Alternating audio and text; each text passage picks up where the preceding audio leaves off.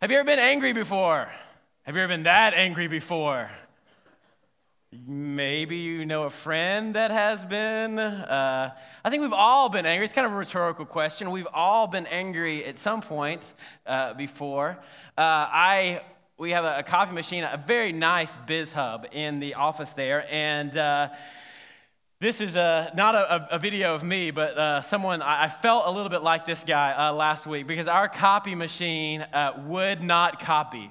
And there was a paper jam in about 5 different places, and we could not find it. Copy machines, I think, are like from the devil sometimes. And you just want to take a bat or maybe a computer or whatever you can find and get justice on the copy machine because it just is not working. You just kind of, seems like everything's going great right now and for this gentleman, and he's thinking, well, this is not doing what it's supposed to do because that's the way copiers are. They don't really do what they're supposed to do all the time, and let's look and see if that's the reason.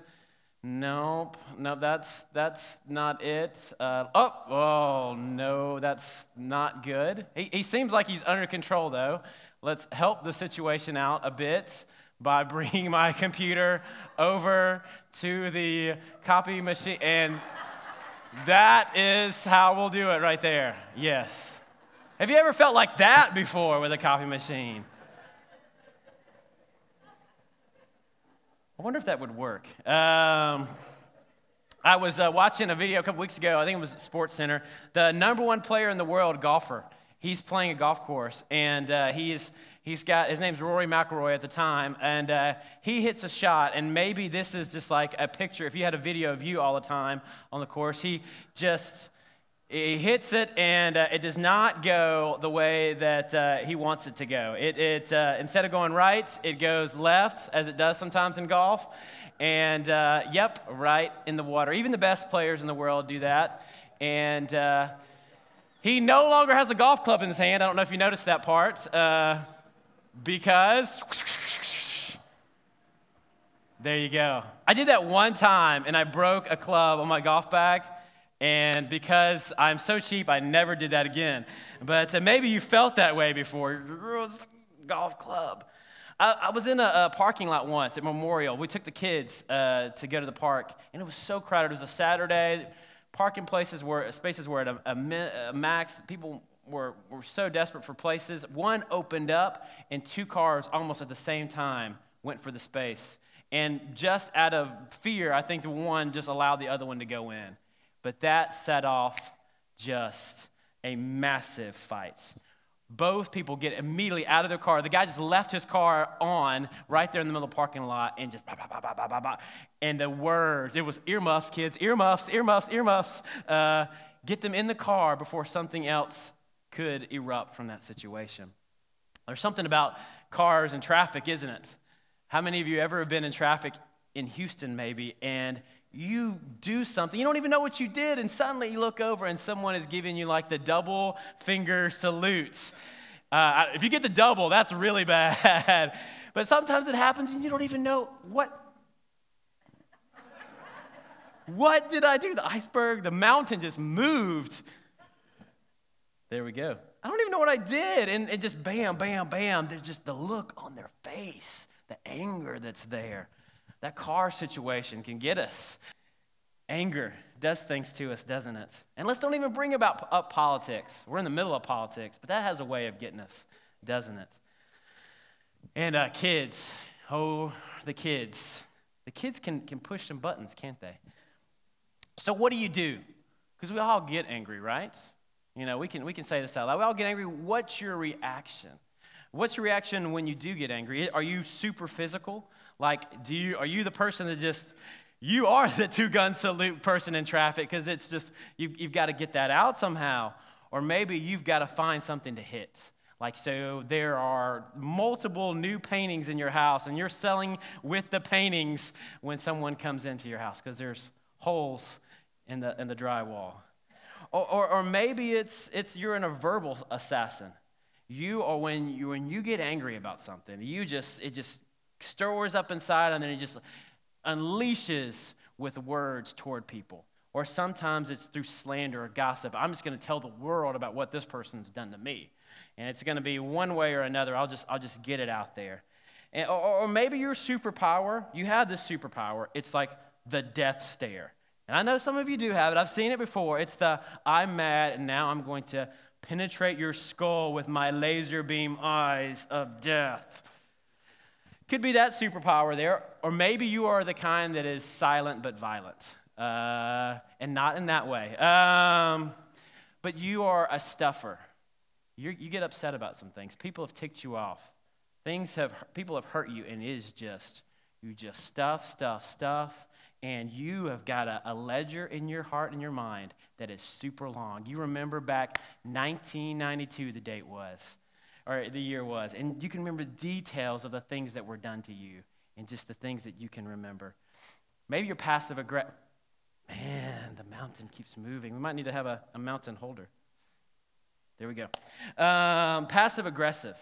You just unleash your anger in other ways that's not necessarily verbal, but indirectly that's there. And you wonder, who is this person?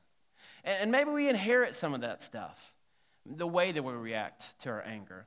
I'm starting to sense that with my kids. There's just something that happens when one of my kids disrespects Melanie. There's just a switch that flips in me, and it just brings me back, and I remember some reactions that my dad had. That suddenly it just seizes up inside of me. And sometimes it's frightening, my reaction, and how quick I respond to it. It's there. There's this guy, he passed away, Yogi Berra, baseball. We're just talking a little bit about baseball today. Yogi Berra, the Astros hopefully will make the playoffs. We can pray for them later. He was a baseball catcher for the Yankees. He passed away 90 years old. He was kind of known for these phrases and kind of words of wisdom and things that were there. And he would say things like this: nobody goes there anymore, it's too crowded.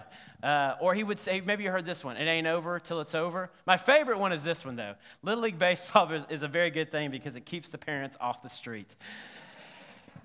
And he's just kind of known for these just kind of everyday Joe kind of sayings, wise things. And, Proverbs, the book of Proverbs, the Bible is like that. And James in the New Testament is kind of the Proverbs, the wisdom lit of the New Testament. And for some of you, James is one of your favorite books because it's practical.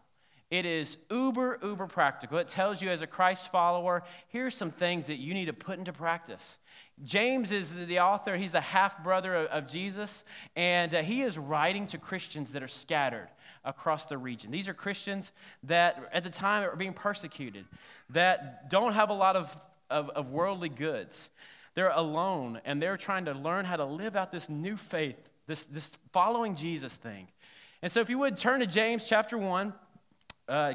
Garen kicked us off in this series, Beneath the Surface, and we're going to keep on looking in chapter 1. We'll start with verse 19 there. It says this: "My dear brothers and sisters, take note of this. Everyone should be quick to listen, slow to speak, and slow to become angry, because human anger does not produce the righteousness that God desires.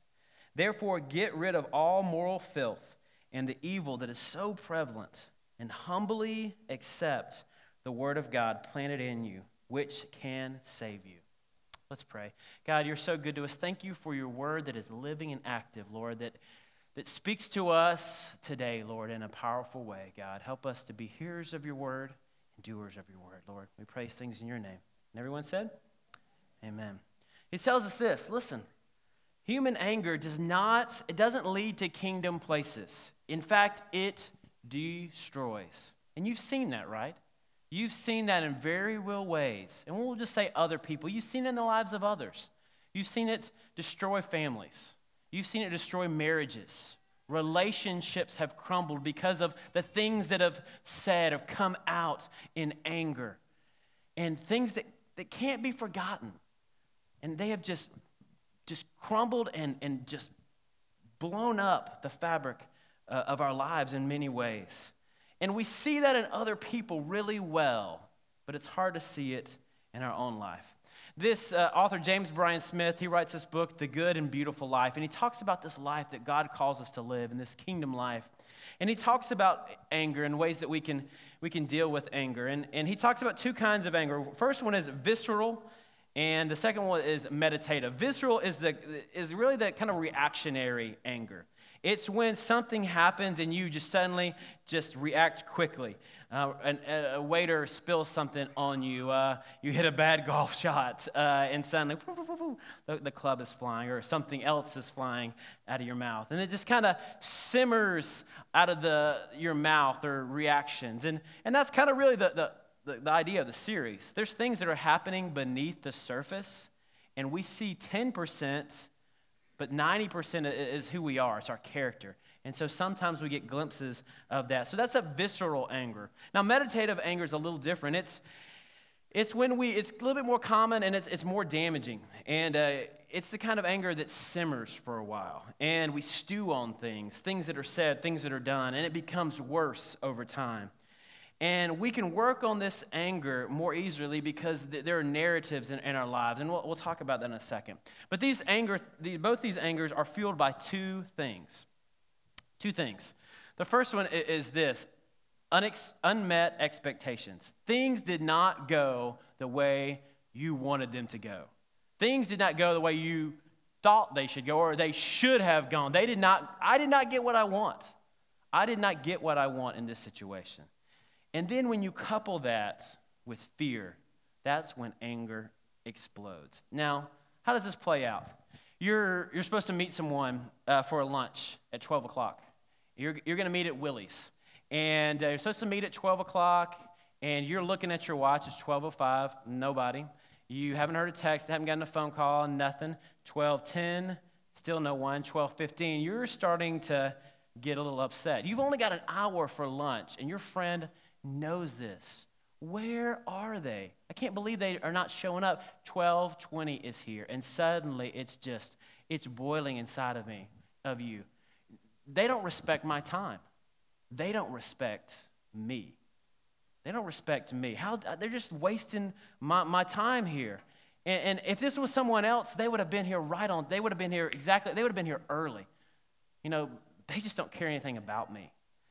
And so these things begin to churn, these fears begin to churn into our mind. They fuel this, I'm not getting what I want from there. And then they show up and say this, I'm sorry, I totally forgot about lunch until about a few minutes ago. And I just threw my clothes on and came here.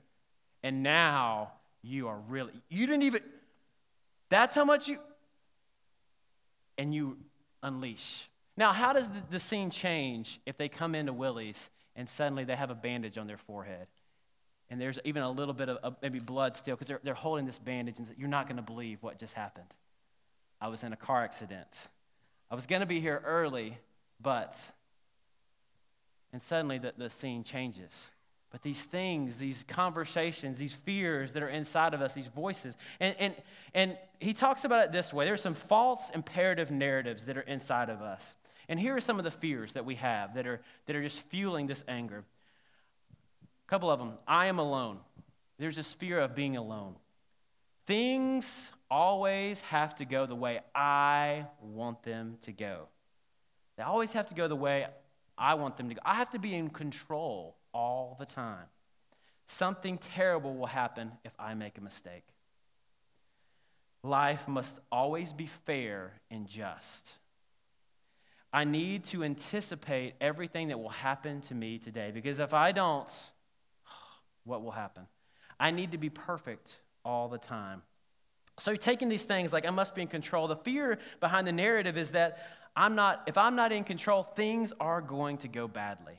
And so this false narrative, it's full of fear, and it's full of this need to be in control. We need to be in control, or at least be able to manage that. But God has called us to live a little differently. And in fact, Garen was talking to us last week about how James really does. He was there probably for the Sermon on the Mount. And so we hear these things that Jesus told us in the Sermon on the Mount, and they're very similar to what we hear in James. So if you flip to Matthew 5:21, Jesus says this. Remember he's preaching, and this sermon is very important because there are narratives and there are stories in the lives of people and in our lives as well that we've heard all of our lives, and the people that are hearing this sermon have heard. But Jesus is flipping the script. He's saying this is what the kingdom of God looks like. So he'll say things like this: you've heard it said, or you've seen it all your life. You've seen it play out this way. You've seen examples of this, but I tell you. He says that a lot in this sermon. So here's the one from 21. You've heard it said to people long ago, you should not murder. By the way, that's a very good thing to do, is not murder. You shouldn't kill people. And anyone who murders will be subject to judgment, okay? But I tell you this, that anyone who is angry with a brother or sister will be subject to judgment. Wait just a second, Jesus. I mean, I'm doing everything I can not to go over and to hit that person or to tell that person off. You're telling me that I can't even have that conversation inside of my heart and my mind? Yes, that's what Jesus is saying. Now, why is he saying that? Because he's not interested in behavior modification. He's interested in heart transformation. Did you hear me? God's not interested in just changing your behavior. He's interested in changing your heart, thus changing your behavior. Because when your heart is transformed, your behaviors follow. And that's what the kingdom of God is all about. And the Father who loves you, he loves you so much, he's concerned about your heart more than the rules that are in your life. He wants to change your heart, and the heart will influence what comes out that's there. So the hearers of this, this is a hard word because there's been such a focus on rules.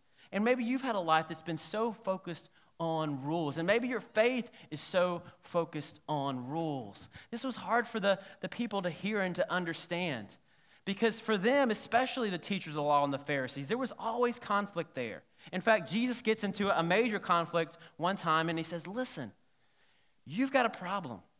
You're worried so much about the outside of your cup, but the inside of your cup is disgusting. Your heart is disgusting. Maybe you're good at hiding stuff.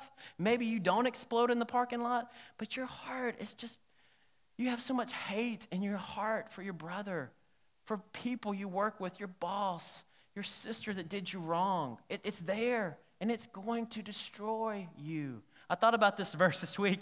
I take Briley and Quinn to school, and they had these little cups that they take around everywhere. And the morning before, they had milk in one of those cups, and they left it in the car. Yeah, you can go there. And so the next morning, we get in the car, and one of them grabs one of the cups, and it's just like a slow motion scene. No! I stopped it from happening, okay? But just thinking about that milk inside just now disturbs my mind and my stomach. But that's what he's saying. Listen, the outside of the cup looks great, but the inside is nasty. It's gross. And you know people like that, or maybe you feel like that. You feel like that you're doing a great job of fooling everybody on the outside. But the inside is a mess. The inside's a mess. And so how do we change this? How do we change the inside? Andrew Lester, he has this book. It's called The Angry Christian. He says this: change occurs only when a person's stories are reconfigured. They're reframed. They're reauthored. The only way to change is to change our narrative. We have the capacity to develop new images. And this new narrative is to replace those that produce undesirable scripts or stories, which makes us vulnerable to anger. We can change our narratives. It will not be quick or easy, but it is possible. And that's what the kingdom of God is all like. That's what we want to be as a church. We have this phrase that we use, reimagine life with Jesus. That's our hope. That it wouldn't be just, well, I'm doing this, and this. I'm trying to be religious. No, we want a full life with Jesus. We want a good and rich life full of hope and peace and joy that comes with knowing Jesus Christ and being a part of the kingdom. So he starts to flip the narrative. And so when we follow this kingdom, when we trust in this kingdom, things start to change. Instead of the feelings and the fears of, I'm not alone, they're replaced with, you know what, you're never alone. Jesus is always with you.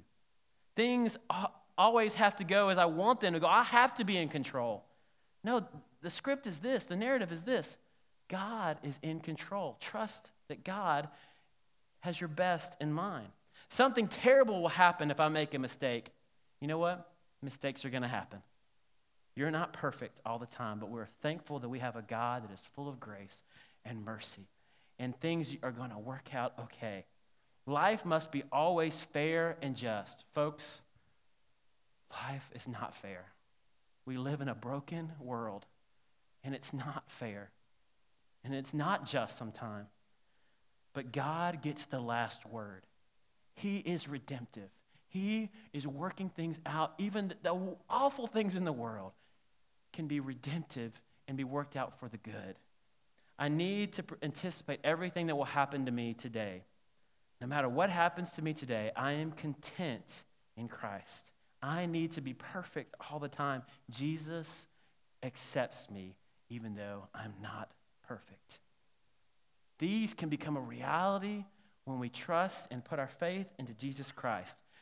And some of the angry responses that come out can be different. The script can be different. So time out. I'm thinking through the Bible. Maybe you're thinking through the Bible right now and you think, well, didn't Jesus get angry? I mean, you remember that. I mean, a couple times Jesus got angry. I mean, it says it, and I didn't just, that's in my Bible, just like it's your Bible. There was one time, remember in the temple, that he got angry. Why did he get angry? Do you remember? People were selling things in the house of God. And the heart of the matter that was going on there is the people that were selling that stuff, the sacrifices, they were taking advantage of people. They were pulling up the prices and taking advantage in God's house. And that doesn't sit well with Jesus. And another example that tells us that Jesus got upset, there was a man with a shriveled hand. It doesn't give us a lot of detail, but his arm was messed up. And he was at the temple. It was on the Sabbath.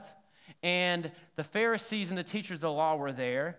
And basically it was one of the what is he going to do kind of situation.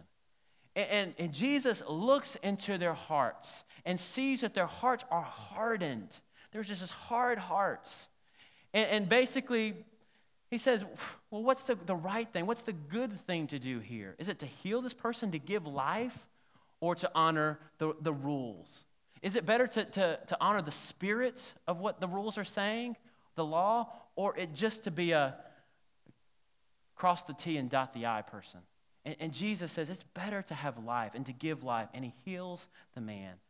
And the reaction, instead of this celebration of good that's happened, it's, I can't believe he did that kind of reaction. Jesus takes an anger and he turns it into good and produces something positive. Have you been angry maybe in a righteous way? Because it kind of feels like in the Bible, there are times where it's kind of a good thing to be angry. There's some things in our world that should upset us, should make us a little angry. I don't know, some of the times that make me the angriest inside, when I see kids hurt, abused, when I see stories, they're just horrible. I've experienced firsthand stories when I've seen kids taken advantage of, and there's just this righteous anger that I want to make things different, to fuel something different, and not to be taken out on somebody, but just, this isn't right. The world shouldn't be this way. And I think Jesus was like that. There was a woman, I think she kind of had some of that as well. Her name is Candace Lightner. And in California in 1980, maybe you remember her. The name sounds familiar. But in 1980, her 13-year-old daughter was hit in a hit-and-run accident by a drunk driver. And the driver that hit her just essentially left her body on the road and took off. And come to find out, he had 5 convictions for DUI up to that point. So she took an awful moment, an unthinkable moment. And what did she do? She formed this thing called MAD, Mothers Against Drunk Driving, which was basically the fuel of that was that incident, but it began to be a positive, to bring down DUI or driving drunk statistics across our country, awareness, laws, things that were out there. They claim that because of the start of MAD, that 50% decline from that time. Now, we don't know if that stat's true or not, but if it's any at all, taking something that's so horrible and turn it into something good. So taking this righteous anger and fueling it into something positive. There are alternative images and things to anger. And God begins to give us these things. In James, what did he say? There's that verse that we probably should have memorized. It's a good one. Quick to listen, slow to speak. Quick to listen, slow to speak. Now, if we could just remember that. We could just live that out. Quick to listen, slow to, we get those mixed up sometimes, right? It's real easy. Quick to listen, You know what I found out is some of the wisest people, if you read the book of Proverbs, they say this all the time. It's not the people it's the people that are the best listeners are the wisest. I was uber impressed with Josh Vandervoort. The first time I met him, I'm trying to think of how old he was, but I spent some time with Josh, and I knew instantly this kid is different. Even at a young age, he is a wise kid. Josh was probably 13 or 14, and what stood out to me about Josh immediately was this. Someone at his age, he was more interested in what I had to say than what he had to say. He was great at asking questions. He's great at asking questions. And he would have this conversation. Melanie and I spent, our first time with him, and we're like, that kid's different. And in a great way, because he's a great listener. When you're a great listener, you are a great learner. You're interested in learning and learning about other people and caring about other people. My friend in Nashville, they have a church, and they're in the middle of a really economically diverse community, really low-income community, and it's close to downtown Nashville. And a lot of the people, it's amazing. The church has kind of been there for a while. A lot of people come in from miles and miles to go to church there. And what they had a vision for doing a vacation Bible school and really just going out into the neighborhoods and inviting anybody and everybody. We're going to pick you up. We're going to bring people in. And we're going to bring you in for this awesome week. And so they brought in tons and tons of kids. And all these kids were everywhere. And they were, at first, you're excited about the numbers. And then the very first night, though, something happened. It was chaos. I mean, these kids, there were fights happening. There were verbal fights, words that you have never heard in church before. There were just physical fights. And it was just, This happened the second night. And they were just, what are we going to do? It's hard to even get any positive things from this with this atmosphere. And one person was just kind of paying attention and listening to conversations and just watching kids. And something just light bulb moment. These kids are starving. These kids are hungry. You know what? It's hard to be kind to someone when you are hungry. I get very hangry about 12:45. Staff can attest. So what did they do on Wednesday? They ordered pizza. The first thing that they did, they ate a bunch of pizza before Vacation Bible School. And guess what happened? The atmosphere of the room totally changed. They listened. Quick to listen, slow to speak. If we could remember that in our relationships, how many times do our kids react in certain ways, but we know the reaction isn't the real problem, right? What's really going on here? What's really happening here? What's really trying to be communicated here? What if we stopped in our marriages and said, he's saying this or doing this. She is saying this or doing this. But what's really happening here? I want to hear, not just listen, but hear. Let us be quick to listen and slow to speak. Another picture Jesus gives us, another thing, practical way that can help us. Back to Matthew 5, and he says this, therefore, if you're offering your gift at the altar, and there remember, this is right after the conversation about our hearts and this hate in our hearts.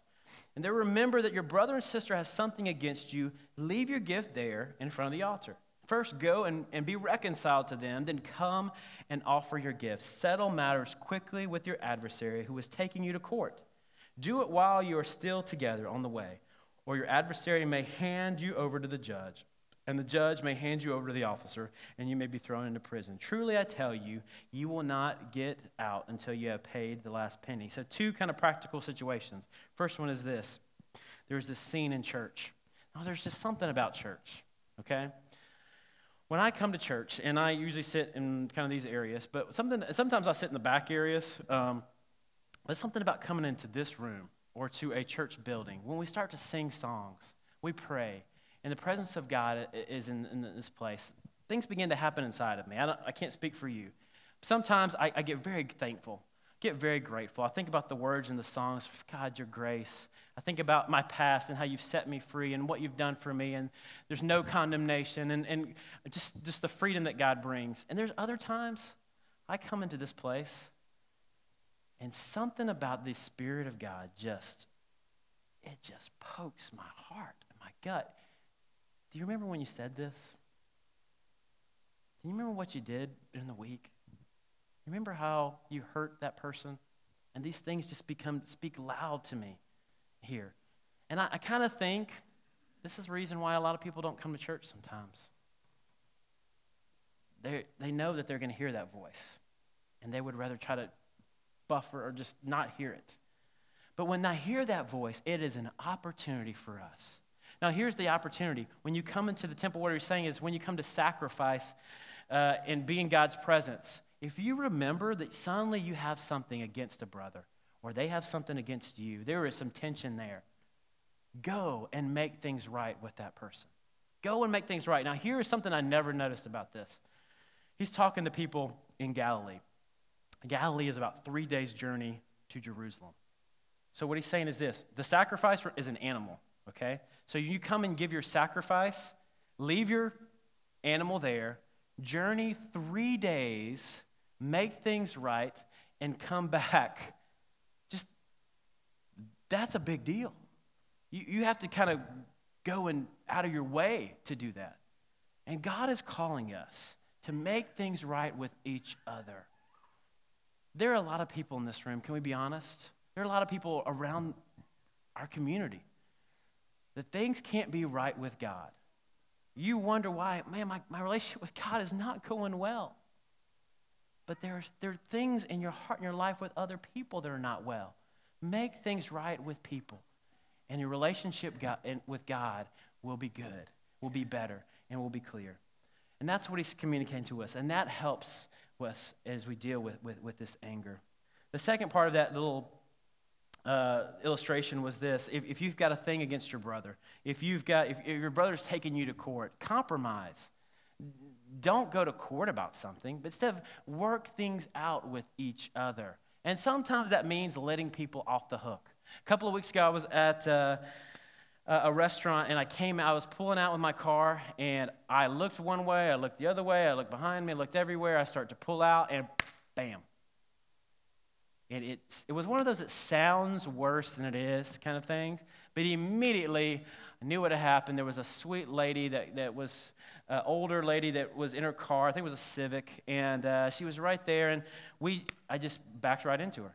Bump.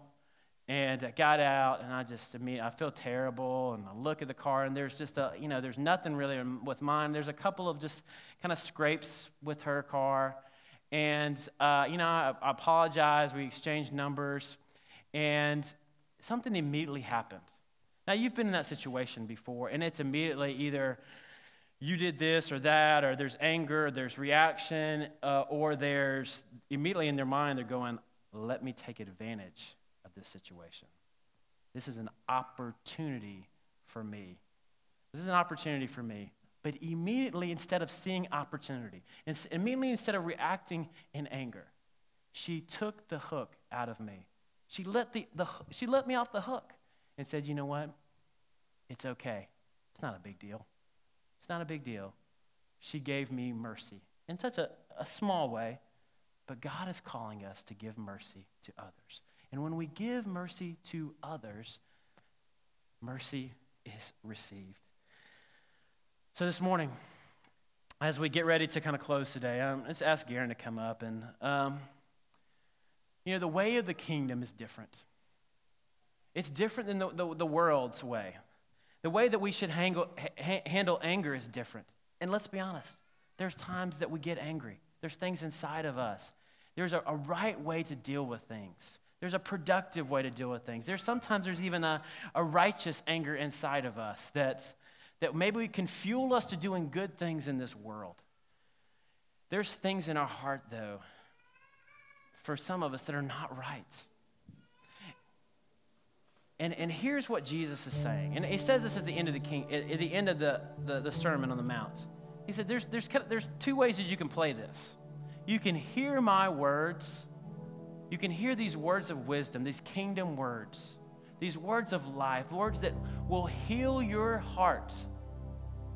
You can listen to those, you can follow those, and build your life on a solid foundation.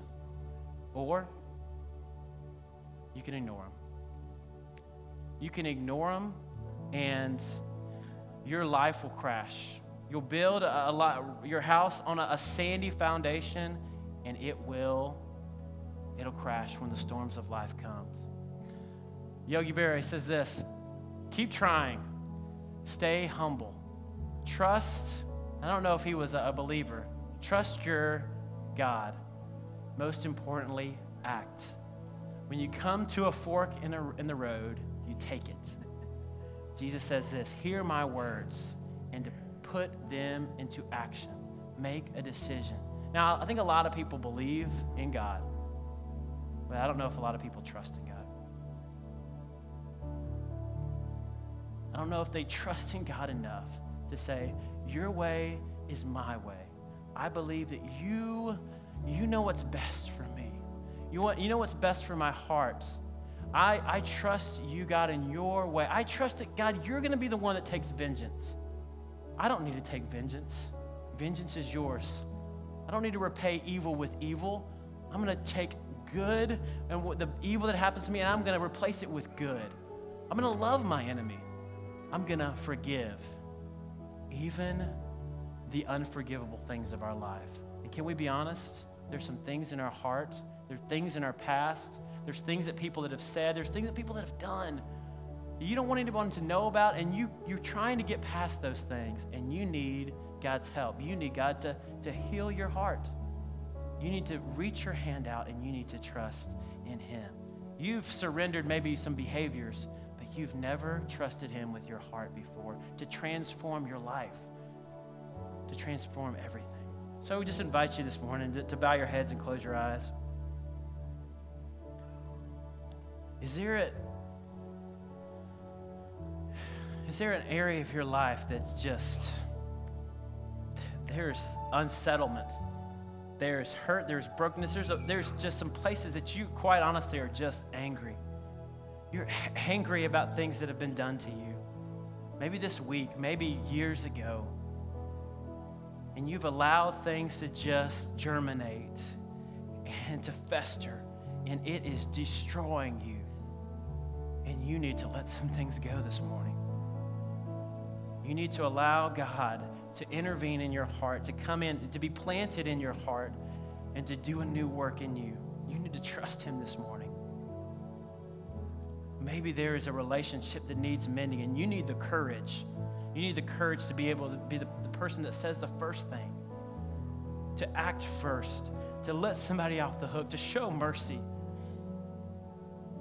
This morning, maybe, God, you want God to give you new pictures and images, new ways to handle when you feel those feelings inside. Instead of reacting, you need God's help this morning to just stop and to slow down and to ask the question, what's really going on here? God, give me wisdom. This morning we're going to sing. I just invite you to make this house a house of prayer. There's altars in the front. You can make your seat an altar. You can move where you want to move. But this is a great chance to just be real with God. Would you pray with me?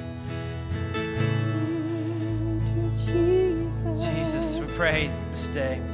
God, search our hearts, Lord. We take off the mask. We take off the things that are on the outside that we're trying to fool so many people, Lord. And you see right into our hearts today, God. You know what no one else knows. Lord, we thank you that you're a God that knows everything. You see everything. You've heard everything. You've seen every scene of our life, God, and you extend grace. You give us better pictures, Lord, better ways to react, better ways to live. Lord, thank you, God, for your mercy in our life, God, that was extended to us. God, we thank you that even in our sin, you loved us enough to provide a way for us to be free. You've given us salvation and freedom through an act, a selfless act on the cross. And God, we are grateful today, God. Lord, I pray for the person today that's sitting here and Lord, they've never put their trust in you. They believe in you. They've maybe grown up in church. They know all the answers. But the truth is that they haven't put their trust and their faith in you. They don't follow you every day. They follow some of the things that you say, but Lord, they haven't given their heart to you, to be molded and to be shaped by you, God. Lord, today, Lord, I pray for the courage, Lord, to reach out a hand to you and say, I surrender all. I give you everything. I give you my life. I give you my heart. I give you my mind, my soul, my strength. Lord, I give you my family. I give you my marriage. I give you my kids. I give you my job. It's all yours. I give you my future, Lord. It's yours. Mold me and shape me into who you've called me to be. And may it begin with my heart, Lord, and may my actions follow, Lord. God, help us to live out this faith that you've called us to live. Lord, help us to slow down in the moments that are so tension-filled at school, at the office. Lord, help us to see past the exterior and see beneath the surface to what really is happening in the lives of people around us. Help us to have compassion and extend mercy to those, Lord, who maybe are reacting one way, but their hearts are so broken and so in need.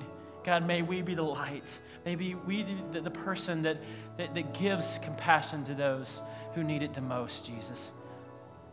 Lord, sometimes those people are the people that are right beside us, the people that sleep beside us in the same bed. We need to extend mercy to and forgiveness. The people that live down the hall are people that we've been related to our whole lives. God, I pray that for the person this morning that needs the courage to go out and make things right today, not wait till tomorrow, but today, to make a phone call, to pay a visit, or maybe to write a letter, or maybe just to let go today. Someone that can't be talked to or can't be visited, who's been gone for a while, maybe just the release today of, I forgive. I forgive. Thank you for forgiving me. I let go. I let them off the hook. Jesus, we know that you can do it. We don't have the power to do that within ourselves. We're not capable of that, God. We're human. That's why we need something that's not human. We need your spirit in our lives, God, and we want to live that out, Jesus. God, help us to be faithful to you this week in all that we do and all that we say. We want to bring glory and honor you. We pray these things in your name. And everyone said, amen.